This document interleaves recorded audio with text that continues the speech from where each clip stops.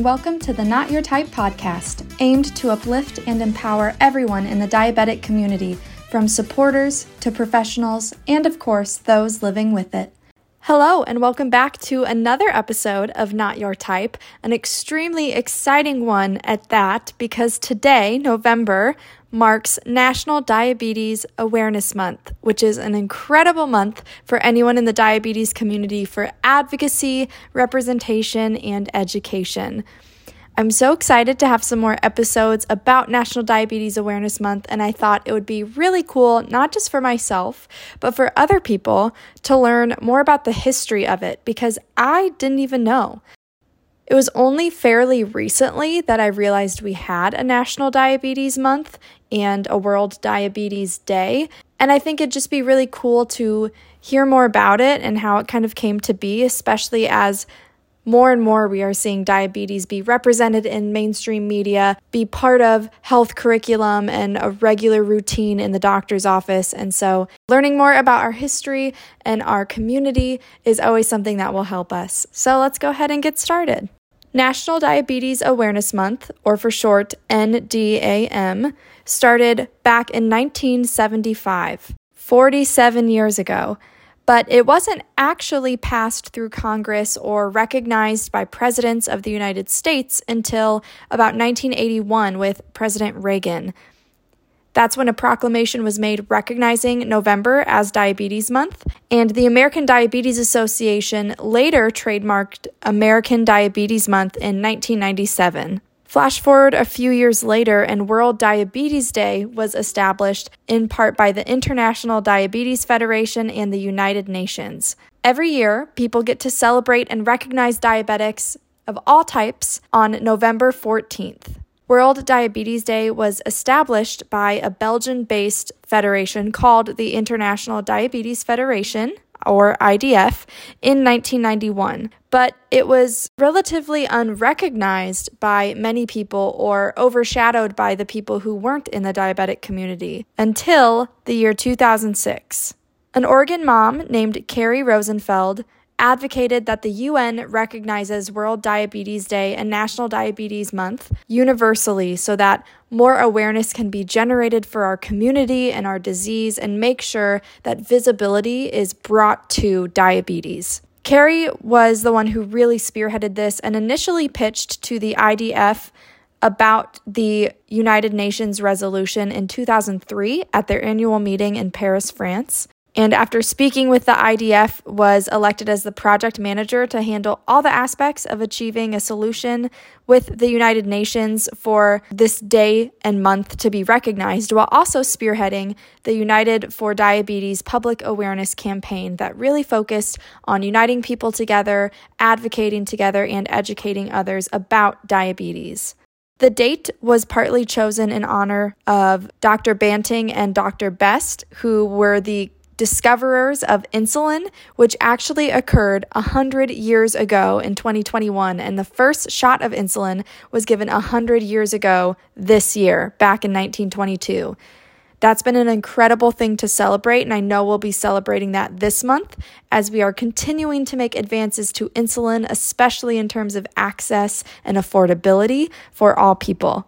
Along with being the project manager, Carrie, along with her daughter, created a recognizable symbol that represents diabetes. The blue circle is the official symbol and went along with the United for Diabetes campaign. It's light blue and is supposed to represent the color of the sky, with the circle representing unity. This simple symbol is easily recognizable and ubiquitous so that people can recognize it immediately, just like the ribbons for breast cancer or cancer awareness and other logos that they can immediately tie back to a specific cause. That's why it's important to wear your blue for this month, and especially on November 14th, so you can show your support and stand in solidarity with all of those who are diabetic of any type and help others see physically that we are all standing together to combat this disease. The blue circle is also officially known as the Unite for Diabetes symbol, but at large has been known as the diabetes symbol across the world. The IDF also chooses a theme for each year, specifically for World Diabetes Day, but other organizations have taken it upon themselves to have themes that last the entire month. The ADA's theme for this year is Today's Diabetes Hits Different.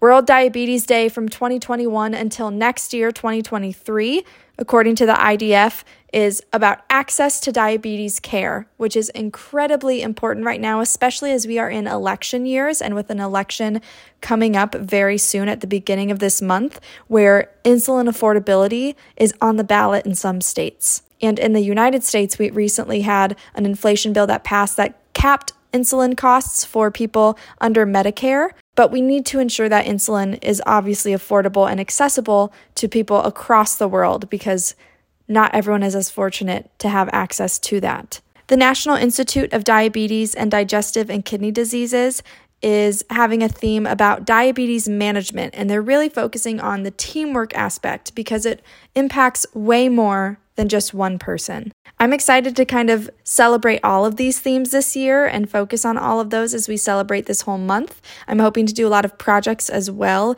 to really celebrate and bring that visibility that we need to ensure that people know about Diabetes Awareness Month and, of course, World Diabetes Day on November 14th. But ultimately, after all that history, why is it important to keep this alive? Why, after 47 years, do we need to keep recognizing this day and making sure we're celebrating? Well, it's important because we are increasingly getting so close to a cure. The running joke in the community is that in 5 years we'll have a cure. But now it's looking like that might not be a joke anymore. And with that, we really need to come together to make sure people know just how close we are and make sure people know just how important it is to advocate with us so we can reach that end goal. It's also important to build that community. We also need to build affordability and access to medications, especially insulin, which only grows in price. Bringing awareness, education, and a sense of public urgency to our cause so that together we can advocate. And of course, bringing visibility and necessary representation is always important for our cause, and having it be a month that is recognized is going to continue building that for all of us. This month is important to me because it makes me feel validated, it makes me feel seen, and I know it makes so many others in the diabetes community feel the exact same way. So what can you do to get involved with National Diabetes Awareness Month? You can pledge your support for greater access to diabetes care through petitions, by donating your money to many organizations that are supporting this cause, or donating your time. There are so many community events you can get involved in with many organizations in your area. It takes a simple Google search to find the right fit for you. Also, making your voice heard with policymakers, especially during our midterm year as we are electing new officials who need to hear what their constituents say. If you have a personal connection, making sure you're educating others or educating yourself on what it means to be diabetic, what diabetes is, and what the daily life of a diabetic is like. No one truly understands the life of a diabetic other than a diabetic, and making sure people know just how difficult it is, but also just how close we are, can hopefully get them on our team. And of course, making sure you're wearing your blue all month long, but especially on November 14th. Have I said that day enough yet? Wear your diabetes blue so you can represent all of us and show your support on World Diabetes Day. Some of the organizations you can search or reach out to that might have chapters in your area include the Juvenile Diabetes Research Foundation, or JDRF. They are an organization that has been there with me since day one of my diagnosis and are a fabulous organization to work with if you're in the United States. About 50% of their revenue goes straight towards research and development of a cure, and they are a great place to donate money, donate time, and find your community if you're really struggling to find that. Beyond Type 1 is also an incredible organization I have worked with. It was started by Nick Jonas, who is possibly the most famous diabetic of modern times. And they do a lot of great educational work as well to get into schools and really bring that comprehensive education that we desperately need.